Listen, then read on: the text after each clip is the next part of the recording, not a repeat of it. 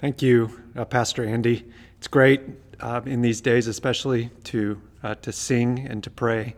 These activities, these acts of worship, remind us of what is truly important and help reorient us as we begin yet another unusual week. We'll be this morning in Acts chapter 6. If you have a Bible near you or an app, feel free to open that up, and in just a couple of minutes, we'll begin by reading the passage.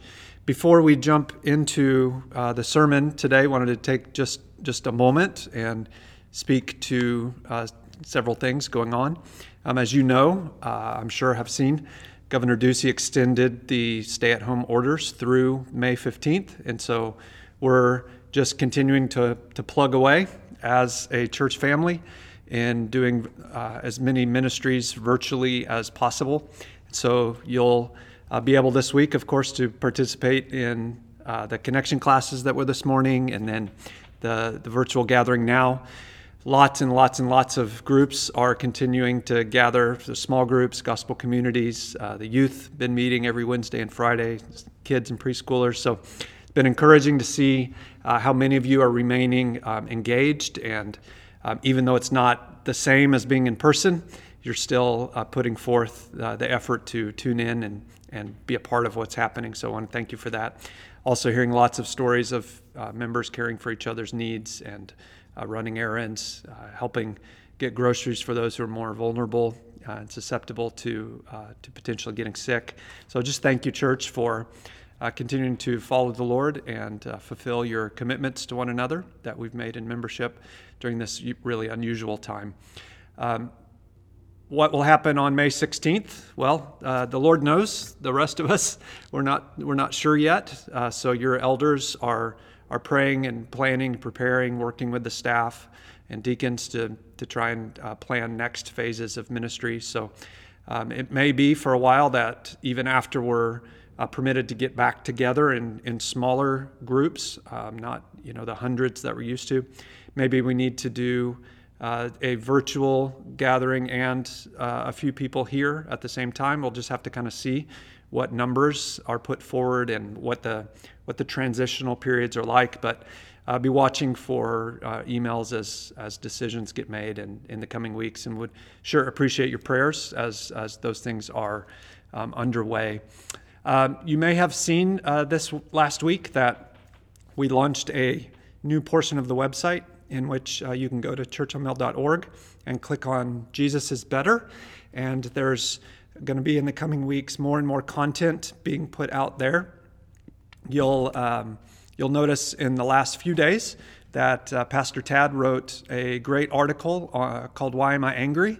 And the idea is helping us identify that an experience we're going through right now. Many times, many of us are finding that we're unusually frustrated or angry. So take a look at that article if you haven't seen it yet. And Eric Naylor wrote just an excellent prayer there that you'll also be able to view.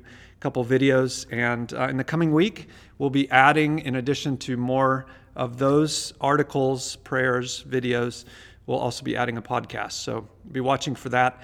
And more than just kind of dumping out more and more and more content, our hope is that as brothers and sisters, we could engage in that material, that it would give us a common language, some common themes. And then as we are on the phone with each other or meeting up in really small groups, 2 or 3, whoever you're happening to see with a roommate or a family member, that material gives you good things to talk about, good ways to minister to each other, and so they begin conversations. So be watching for that in the coming days, and just know of our prayers. Sure miss you. This is the 8th Sunday this morning that we have had virtual gathering instead of in person. For a lot of us, as long as we've followed Jesus, we've never gone that long without gathering physically with the people of God. Even if you've had a major surgery or a baby, many of us, it's never been that long that we've been away. And sure, am praying that the Lord would be warming our hearts and encouraging us, keeping us sustained in this time of absence in which we're providentially hindered, and that just as soon as possible we're able safely to get back together. So thanks for watching this morning. I know it's not near the emotional experience of being with people physically, and yet we trust that doing something certainly is better than nothing. So continuing to pray for you. Would love to hear from you if you've got any needs. So please be reaching out to you gospel community leaders, staff members, elders. We'd love to be engaged with you. But for today, we're going to continue in our series in Acts. We are working our way passage by passage through this great book. If you're new with us, as a church family, we believe the Scriptures to be God's Word, that this is how we hear from God and know that we're hearing from Him, that the Lord always speaks in accordance with what He said in His Scriptures. So we've been working our way through this book in the Bible called Acts. We've called it the triumph of the Word of God. Acts is about how the Word spread from just a tiny few who believed literally all over the ancient world and is still spreading today. And this study brings us providentially this morning to Acts chapter 6. We'll be looking at verses 1 through 7 of Acts chapter 6. And Shane Wolf, who helps lead one of these small groups that we call Gospel Communities, is going to be reading for us now from home.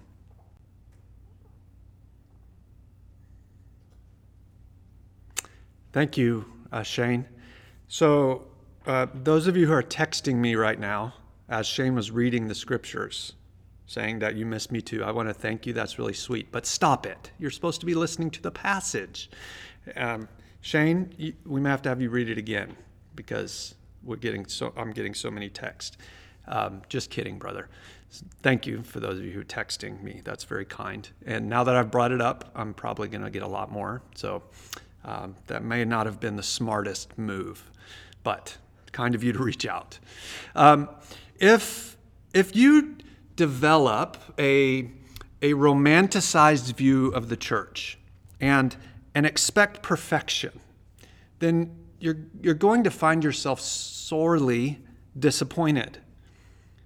There are no perfect churches. And even if one existed, you wouldn't be able to join it because then it wouldn't be perfect anymore.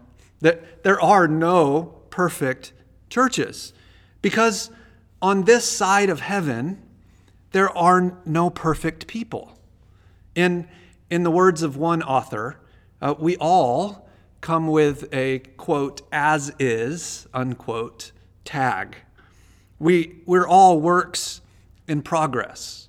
God is in the process of chiseling out of each one of us the character of the Lord Jesus Christ. But that work of art, that full Christ-likeness, won't be complete, won't be finished until we die or Jesus returns. And so that means that just like there are imperfect yet sincere people aiming to follow the Lord Jesus Christ, there will be imperfect but sincere churches. If we have problems personally, then of course, if you put people who have problems together, you're going to end up with more problems collectively. Now, Acts chapter 2 and 3 and 4 beautifully describe what the church can be, what it ought to be. These are some of the most powerful and brilliant passages in the whole Bible, aiming to describe for us how it all began, what the church was like in its very infancy. And in many ways, while we're not supposed to try to manufacture their experiences, that's not what those chapters are for, they do give us some of the values or the aspirations of the people of God. They do show us what life together as a church can be like when we're submitted to the Lord. And yet, as we moved past chapter 4 into chapter 5, we saw a few weeks ago that a serious problem occurred. There was deceit and greed in the body, at least among some of the body. And that reminds us, brothers and sisters, that when one part of the body is struggling with something, then the whole body knows it. The whole body's affected. The whole body struggles. Now, as we make our way past chapter 5 into chapter 6, then we'll encounter yet another challenge. We'll encounter another opportunity for growth, but also another time of vulnerability for this church in its infancy. And that challenge, in and of itself, is serious. But there is something underneath that challenge. And that's what we're going to really spend a lot of our time together this morning considering. There's a far graver threat, not only to the ongoing church, but to its very survival. That's what's present in Acts chapter 6, verses 1 through 7. As you graciously give of your time today to look at a screen again, and I stare at a camera, we will hopefully together, nonetheless, find the Lord encouraging us in all the ways that we're experiencing health as a church family. And may God instruct us on how we can make progress in areas where we may be less healthy. Now, if you consider these 7 verses this morning, you'll find essentially that we can uncover the meaning, we can discern what's being said through 3 headings, if you will. The first thing we'll talk about together is that there was a presenting problem. And that presenting problem is what usually gets talked about the most in this passage. And so we'll spend some time there. Then we'll look at the grave threat, and it's what's easy to miss. We'll try to look at it and understand it together. And then finally, we'll spend a little bit of time considering the solution. So if you're keeping notes, you can write down there was a presenting problem, a grave threat, and then a divine solution. Let's start first together with the presenting problem. The presenting problem. Verse 1 describes it very clearly. As the church grew, the first sign of a measure of factionalism began to occur. As the church continued to grow, even in the midst of that miraculous growth being brought about by God, there was an attendant increase in problems. Specifically, some of the Hellenist widows were being slighted in the daily distribution of food compared with the Hebrew widows. Now that cleared it all up, right? Well, no, that's not language we use. Our circumstances are pretty different. So this is going to require a little bit of description or explanation. So just for a couple of minutes, let me try to explain exactly what was going on, and hopefully that will show the life that's present in the text. You'll look in verse 1, and you'll see the word Hellenists. Now, Hellenists were what we might call Greek Jews. Hellenists were what we might call Greek Jews, while the Hebrews were what we might call Hebrew Jews. Now, if you're even more confused, no, that wasn't my goal. Just give me a second, and I'll try to explain what that means. Strictly speaking, the Hellenists and the Hebrews were both ethnically Jewish. But one group was culturally and ideologically aligned more with Greeks than they were with their ethnically fellow Jews. And so really, ethnically, they were the same. But culturally, linguistically, ideologically, the Hellenists were more Greek-like, and the Hebrews were more traditionally Jewish-like. The Hellenists were Jews who spoke Greek as their mother tongue, while the Hebrews spoke Aramaic as their mother tongue. Now still, that's very, very far removed from us culturally. But think of it this way. The Hellenists were descendants of people who had moved away from Jerusalem or moved away from Israel. And they had absorbed some of their host culture's language and likely some of their thought patterns and customs. And then eventually they had moved back to Israel, while the Israels or the Hebrews had either never left or they had come back much, much, much sooner. And they had retained the traditional Hebrew tongue and Hebrew customs. They had retained a certain kind of thought and culture and language.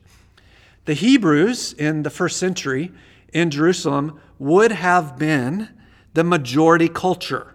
They would have been the traditional Jews, while the Hellenists would form a significant minority. And while that was true of the broader city and the broader country, it very likely in Jerusalem would have been true of the church itself. And so picture that, if you will. You have in the church two groups that very likely would not have gotten along very well or have integrated with each other very closely. They would have seen one group as the majority and another as the minority in normal Jewish life. And yet, because of the gospel of the Lord Jesus Christ, they had now been brought together to make up the same local church.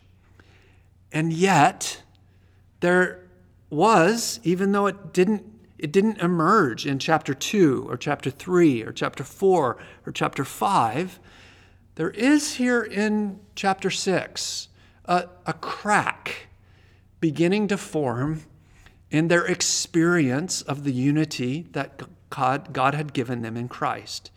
There was a majority emerging and a minority being hindered. Now, churches today don't ever struggle with issues of background or culture or preference or race, right? No, of course. This remains a significant challenge for the church today. It remains in some ways a challenge for us of Church on Mill. It's amazing that there's really nothing new under the sun. You're talking about the very first church developing and struggling with an underlying issue that most every church, if not every single church, has to continue to think about.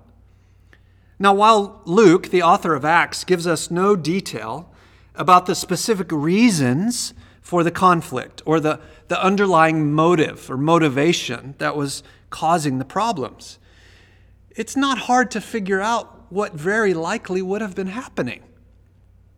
Whether through innocent oversight. If you're an optimist, that's the way you probably think about Acts 6. Innocent oversight. Or if you're a pessimist, maybe you think through willful neglect. And which one it was, there's no way for us to know. It's impossible. Yet it had to be somewhere on the spectrum between the two. Either innocent oversight by the majority or willful neglect by the majority. Either way, the majority culture's widows were getting their needs met, while the minority cultures did not feel the same. That was the fundamental issue. When a church of the Lord Jesus Christ is healthy, there's not a majority getting their needs met and a minority feeling slighted. That's not what happens. But friends, if we peel back even that top layer of the onion and get more down at the core, when a church is healthy, there's not even a relating to one another principally in people groups we belong to for cultural or ethnic reasons. We don't even think that way. We relate to each other as equals, as brothers and sisters in Christ. Because we've been united to Jesus, we understand ourselves to be a new people, one in Christ, no longer divided by the things that kept us separated before the Lord Jesus brought us together. Equal yet different, united not by a common ethnicity or language, not by a common background, but simply by the fact that the Lord Jesus Christ has saved us, by a shared experience of coming to know God through Christ. Now, that doesn't mean all of our backgrounds and differences are erased. No, it's that even through those differences, we're brought together in Christ, and in a variety of different ways, a variety of different backgrounds, a variety of different opinions and personalities, there becomes a new culture that forms. The church forms a new people group, if you will, in which our own distinctive colors and shapes and experiences and personalities are not erased, but they no longer are the defining characteristic of what makes us who we are. No, we're in Christ. And this first church, at least to some degree, had begun to lose sight of that. Whether, again, it was through remaining deep-seated preference for Aramaic-speaking Jews, or through the majority not working hard enough to show inclusion to the minority. Whatever the reason, some Greek-speaking widows were not getting their fair share of daily food. And in the ancient world, widows were incredibly vulnerable to severe hardship and poverty. You see, they were dependent in every way upon the mercy of family members. And if they didn't have family members to take care of them, then they had no one, except for the Church of Jesus Christ. And so one of the things the church was to do was rally around them and meet their needs. The Old Testament was full of references to the people of God being called on to take care of the widows among them.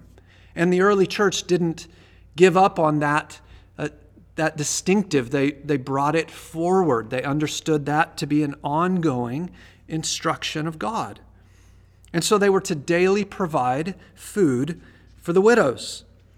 If a widow didn't have family, then she would have been in an incredibly precarious position. Today, as people are 30 million plus are unemployed, then those unemployed have been able to go and apply for benefits where they could receive a small amount of money from the government. And that is helping pay for some essential needs. It's not enough. It's not all that could be done, but it is something. Well, Israelite society had nothing like that. And if you were a Jew, if you were a Hellenist, if you were in the city of Jerusalem, you were a widow, you had no extended family, then there was no governmental means through which you could be provided with food stamps. There was no Social Security benefit that you could draw. And so you were dependent for your very survival on the mercy of fellow brothers and sisters in Christ. Friend, if you are in a place of vulnerability today, you can know that God is particularly concerned with your plight. His attention is drawn not towards those who get all the glitz and the glamour in the world. His attention is particularly drawn for those in need. And that's one of the reasons Acts 6 is in the Bible, because the attention of God was drawn towards these few Hellenist widows who were not being sufficiently taken care of. God shows deference to those who know of their spiritual need and to those who know of their physical need. For whatever the reason, a rift was forming in this first church in Jerusalem. And the unity of the body and the testimony of the Lord Jesus Christ was susceptible in this moment to being at risk of falling apart. Now notice that verse 1 uses the word complaint. The Hebrew word connected to this in the Old Testament, often used, was a Hebrew word that sounded like murmuring. And so in the New Testament, here when Luke wrote, Luke chapter 6, he used a Greek word that is the equivalent, and it means to murmur or to complain. There was a murmuring developing among the Hellenists. Now, whether they were responding the right way or not, there was still a murmuring. And brothers and sisters, many of us unfortunately have experienced that when a murmuring begins to happen in the church, if it's left unaddressed, then that murmuring can sour an entire church. It can turn putrid a good, strong fellowship. Maybe you've experienced that in a previous church. Maybe you've experienced that in some way in our church. Murmuring among the saints, left unattended, grows like gangrene, and it destroys all the healthy tissue in the body of Christ. Friends, when we have points of difficulty with each other, when there's a majority not taking care of the minority, when there's a minority feeling slighted by the majority, whatever those issues are, it's important that we be attendant to working through those issues in order to reconsider and come around the unity that's already ours in Christ. We simply can't let murmuring go unnoticed. Maybe in a way, by way of application this morning as we consider this text, we can consider if you're one prone to murmuring, that you would ask yourself, is there grounds for that murmuring? Or is it just a complaining out of personal preference? And friend, if there is grounds for that murmuring, then let's engage each other around those issues. Let's not sweep them under the rug. Let's have conversation. Let's set up Zoom meetings. Let's send thoughtful letters and emails. Let's have meaningful conversation in hopes that the issues would be resolved. Those things can become quite serious. In this text, in Acts chapter 6, the widows not having their needs met was beginning to expose or beginning to cause an issue that really needed to be resolved. Now, all that sounds pretty serious, doesn't it? Sounds real serious. And yet, don't miss that it's not the grave threat in this passage. That doesn't actually come until verse 2. The presenting problem threatened to cause something far, far, far worse. And that thing that's far worse is easy to miss. So let me read it again. It's what verse 2 says. Acts chapter 6, verse 2. Then the 12 summoned together the full number of the disciples and said, "It is not right that we should give up preaching the word of God to serve tables." Well, that is the grave threat. As the apostles considered the legitimate and important need of feeding the widows and preserving the God-given unity of the church, they also saw, as they looked out ahead, as leaders are supposed to do, they saw a grave threat looming. If these founders of the church, if they allowed themselves to get consumed by the day-to-day ministry demands of a growing congregation, then there would be no time left for the careful study of the Old Testament and for the preaching and teaching of the gospel of Jesus Christ and for bathing all of that work in prayer. You see, to do the one would mean that they would require giving up the other. and that they simply could not do. The apostles' cardinal responsibility, as verse 2 puts it, was the preaching of the Word of God. And that preaching of the Word of God was more foundational to the church than the feeding of the widows. Now, that might feel a little jarring to you. I imagine if we were in the same room, I could have seen some odd expressions or some surprise on some of your faces as I said that. Because essentially what the apostles were saying, if we put it more crassly, is this: we can't get all wrapped up in feeding little old ladies because we got to preach. Now, who says that kind of thing out loud, let alone puts it into the Bible? It is pretty surprising.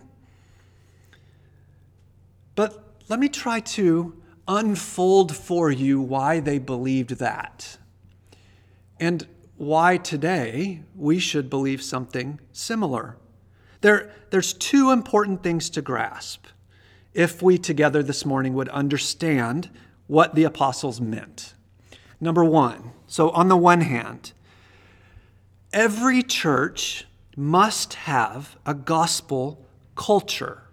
Every church must have a gospel culture, meaning biblical doctrine, the right teaching of the Bible, isn't enough. A church is not simply a standing talking head dispensing content. That does not make a healthy church. That's not all that the church is. A church must have a gospel culture. It must be shown, right doctrine must be shown in a new emergence of behavior. What a church believes must be demonstrated in what a church does. Belief must change behavior. If we put it the way Jesus put it, Jesus said this: "By this, all people will know that you are my disciples if you have love for one another." So a church with a murmuring minority and an indifferent majority won't offer credible witness of the risen King for very long. Because in their culture, the culture of the church, they won't be showing anything different than the world. The church must live in such a way that it's authenticating its own message. All the practical ministries of the church matter. They matter because they show love. And they matter because the meeting of needs shows the truthfulness of the life, death, resurrection, and ascension of Jesus Christ. They give credibility to the message. But on the other hand, so number two, the second thing that we've got to remember. Number one is that the church needs a gospel culture. It must have it. But that gospel culture is not fundamentally of first importance. It's the fruit. So on the other hand, we must consider what the root of the church is. You see, the practical ministry needs being met are not sufficient in and of themselves because they're not what's primary. Would you think with me for a moment about how a church is created and through what means that church is sustained? If you've been tuning in the last several weeks as we've been working our way through Acts, you'll know. The church of Jesus Christ is created by God's word. And the church of Jesus Christ is sustained by that same word. It is God's word that forms and reforms the people of God. It is the scriptures that are foundational. It is all the ministries that are the display of that word being rightly believed and lived in. So think back to Acts chapter 2. The church came into being as the Apostle Peter stood and preached the gospel. Thousands were saved by responding to the truth of Jesus' death and resurrection. Day by day, the church continued through Acts 2, Acts 3, Acts 4, Acts 5, and now the disciples were so concerned in Acts 6 that they keep their focus on the Word of God because that is the only means by which a healthy church can be created and through which a healthy church can be sustained. The apostles' teaching is the heart-pumping life throughout the body of Christ. The apostles back then, and by implication your pastors today, must give themselves to prayer-saturated study and teaching. That is their most essential, fundamental responsibility. Their job, if you will, is not principally to administrate and orchestrate programs. No, it's to preach and teach and pray. Why? Not because those ministries are somehow more public or because they're more important. No, it's because they are the foundational lifeblood of the Church of Jesus Christ.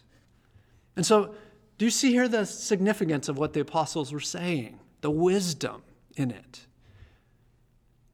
It wasn't that they didn't care about the little old ladies. It's that they knew the ministries, all the manifold ministries of a church can only rightly continue if they are given life and fed the nourishment of God's Word. Because God's Word is created and sustained by the preaching and teaching of the Word of God. The apostles knew they must not be consumed with deacon-like work, not because they had a sense of superiority. No, at issue here is simply a matter of calling. The kind of praying and preaching they must have done simply could not be done along with the very important needs of administration and ministry, leadership and direction and management. The kind of praying and preaching they had to do simply took all their time. If they found themselves, not for a day or maybe even a week, but ongoingly, all wrapped up in making sure the administration of the food and the dispensing of it to the widows, if they found themselves long-term caught up in that, then they wouldn't be able to do their job, the job that Christ had specifically given them. And if they didn't continue that job, then the church would not continue. It's that simple. They'd been given a job to do by Jesus, and therefore they had no liberty, no freedom to deviate from preaching, teaching, and praying. God didn't authorize the apostles to serve tables. No, he left that job to be done to others. Brothers and sisters, by implication, as we think out from this specific occurrence in Acts chapter 6, and those of you who've spent time in your scriptures, let your mind just wander a little bit and think beyond Acts 6 out into the other books of the New Testament. We know how important the sharing of ministry among the people of God is. It's only as each member does what they are gifted to do that the body remains healthy, that the ministry moves ahead, that the mission can be accomplished. As a church grows and issues develop, it must consistently restructure to make sure that at its center is gospel proclamation. But moving out from that right gospel proclamation are all kinds of ministries seeking to meet practical needs in order to adorn the gospel of the Lord Jesus Christ with good works. The gospel proclamation is at the center, but that's not all the church is. It's not all the church does. Today, when there is a need in the body, be it a widow or a single mom or somebody who's unemployed or a college student whose roommate has moved out because they had to go back home because they lost their work and now they cannot make rent. The needs go on and on and on. A single person right now who lives alone, who isn't working and existing at home with another several people. There's all kinds of situations today where there are needs present. And part of being a healthy church is laboring together to meet those needs, whether they're physical, emotional, spiritual, psychological. This is the adorning of the gospel of Jesus Christ. It's physically, tangibly meeting needs. It's helping each other move. It's helping each other figure out how to plug into the resources that the state does provide. It's praying and laboring to help each other find new jobs. It's inviting somebody over who you know is alone for a meal, even knowing that there's a risk right now in doing so. It's doing whatever needs to be done to meet each other's needs. These are all important things the body must do. If we don't do them, then we cause the essential gospel message to be called into question because we don't authenticate it with right, holy, sacrificial living. And yet, all of these many manifold ministries are not what create and sustain a healthy church. The Word does that. And so while there are no apostles today, there are pastors, teachers, elders, whose principal job is that proclamation of the Word. And out from them, there are deacons who seek to lead and serve. There are staff members. There are other key volunteers who take part in so many ministries week in and week out. I'd love to take in particular a moment this morning to thank those of you who have helped us figure out in the last 8 weeks, how do we do this, what we're doing right now? I've never preached to a camera before, and we had to learn a bazillion things. And in order to make that happen, there's been so many people who worked hard to bring about that ministry. I want to thank them. Overnight, the pandemic meant that we needed to completely change how we did almost everything without compromising any of our beliefs or our philosophy of ministry. And so for the last 8 weeks, you've seen my hairy face a lot, and it's getting more and more hairy. If you like that, feel free to write in and tell us. I could use more support. But that's only because there is a group here right now laboring behind the scenes so that your elders can continue to bring the ministry of the Word forward. And I want to thank you for that, friends. Thank you. So this was the grave threat the church faced. It's the same threat the church faces today. Will those responsible for the proclamation of God's Word allow themselves to be caught up in other important things, other urgent things? And will they neglect the most foundational thing? I hope you'll pray for us that we won't find ourselves saying yes to good things and neglecting the most important things. And I hope you'll pray that the Lord will continue to provide so many gifted and talented and essential people to help do all of these important things. It only works as we all work together.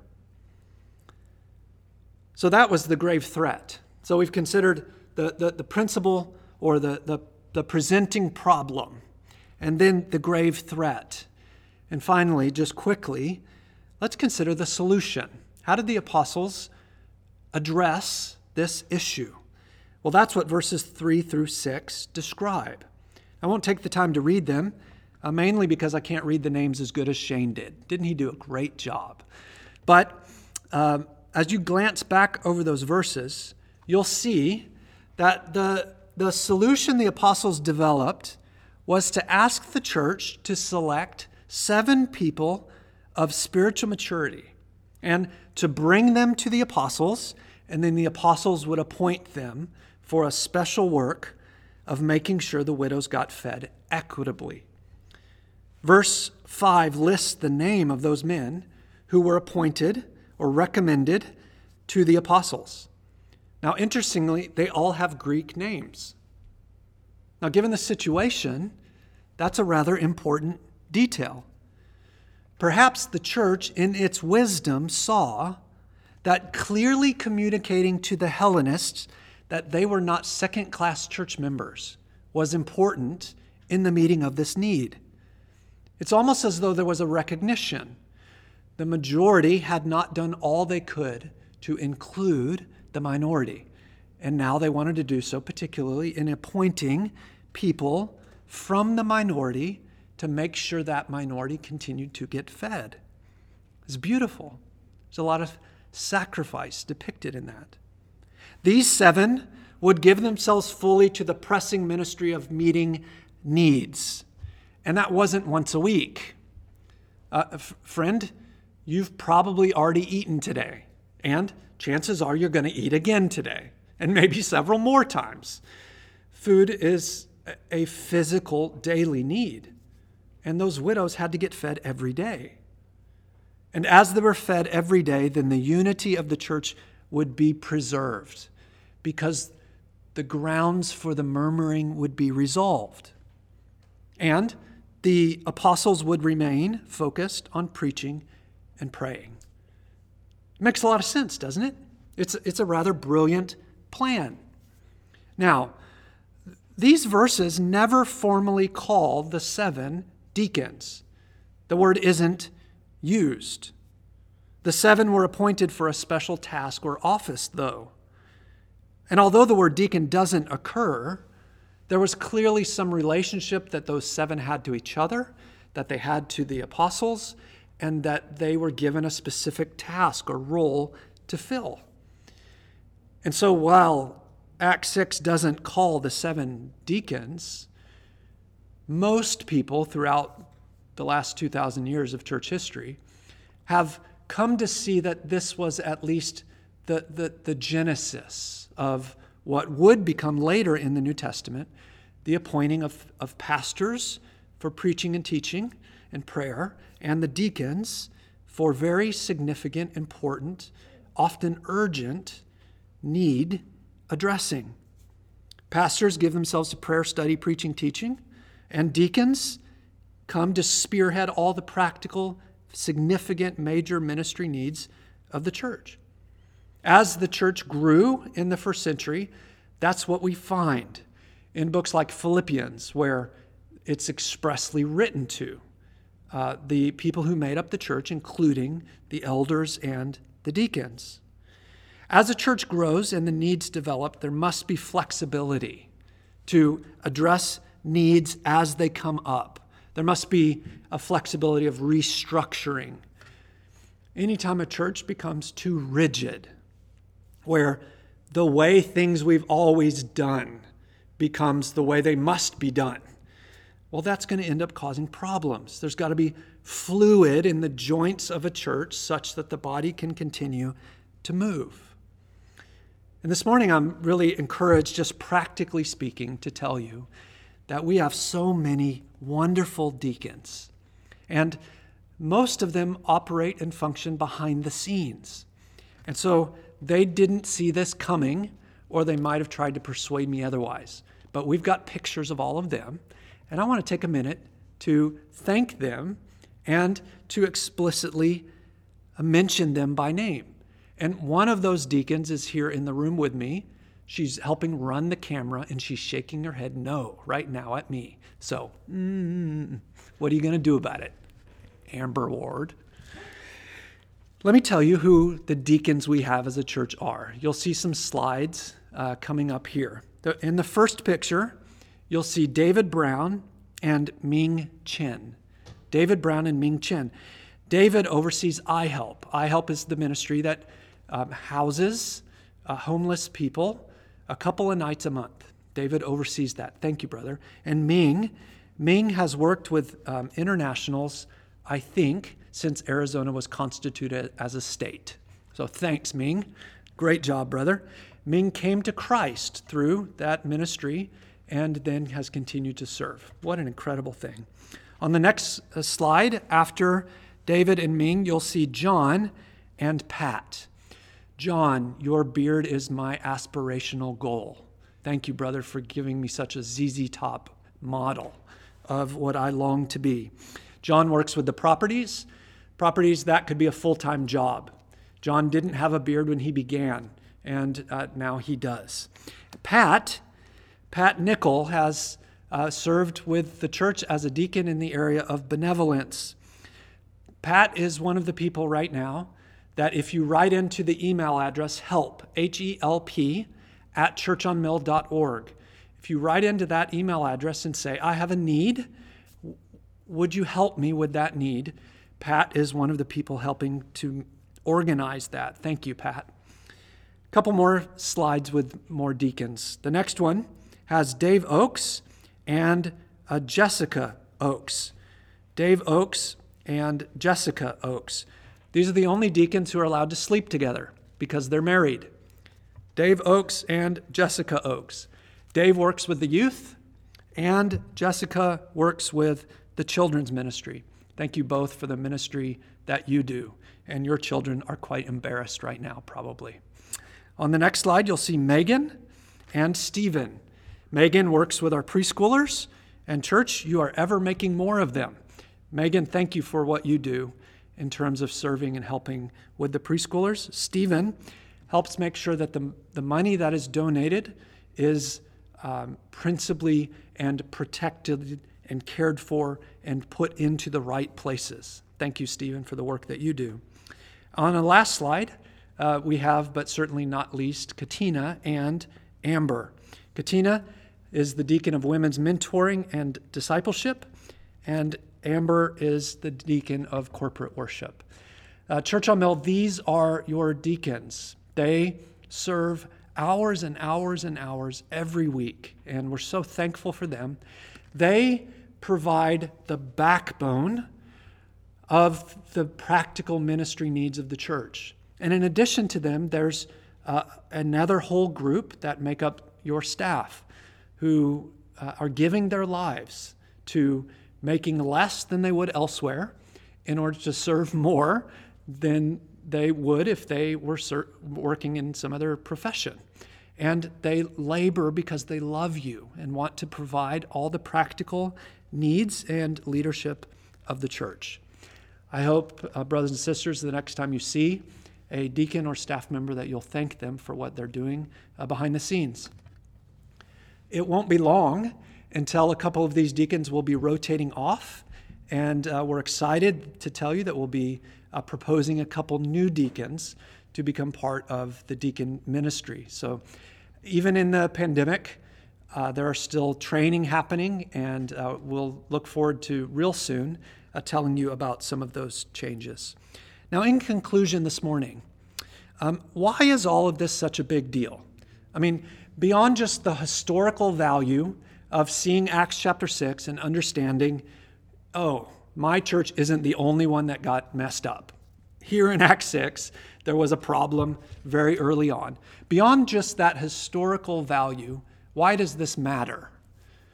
Well, very quickly, let me give you 3 reasons. Number 1, it matters because there is a God worthy of all glory. And the church of Jesus Christ is his very body, the body of Christ. And how the world thinks about Jesus will be principally determined today by how the body of Jesus acts and behaves. So the glory of the Lord Jesus Christ is at stake in how the body acts and behaves. If the majority doesn't treat the minority well, then why would the world believe the love of Jesus Christ? Friends, this matters because Jesus matters. A second reason this matters is because there is a gospel, and that gospel is the very good news, the very power of God to save. As we, as brothers and sisters, behave in such a way that we're laying down our lives for each other, we're serving, we're sacrificing, then we are adorning that gospel. We are growing up in that gospel. And we're also giving occasion to announce that gospel to unbelievers. And finally, a third reason, why does this text matter? It matters because there is a people so desperately in need of the Lord Jesus Christ. Friends, we show the gospel to be true by how we treat each other. And part of that is the church having good, godly structure so that we're not constantly stumbling on each other and there's not needs which are being failed to be met. That's why Acts chapter 6 matters. I hope this morning you've been reminded and been encouraged about what you are a part of, about what you are helping to make happen. Thank you, brothers and sisters. Let's pray. God, we thank you for your scriptures. We thank you for what we've learned this morning. We pray that Church on Mill would be a church among whom the gospel is rightly seen, the gospel is rightly proclaimed, its effects are rightly demonstrated. We pray, Lord, if there is any way in which there is a minority not being cared for well among us today, that you'd help us to see it, to repent of it, to reorganize in order to meet that need. We thank you for these wonderful deacons that you've provided, for the staff members who serve so faithfully, for all the ministry teams, and then, of course, ultimately for every member who contributes in their own unique way to make sure your gospel's heard, your gospel is adorned, your name is lifted high. And we pray you would help us to grow and to deny ourselves, take up our cross, and follow you. We pray all this in Jesus' name. Amen.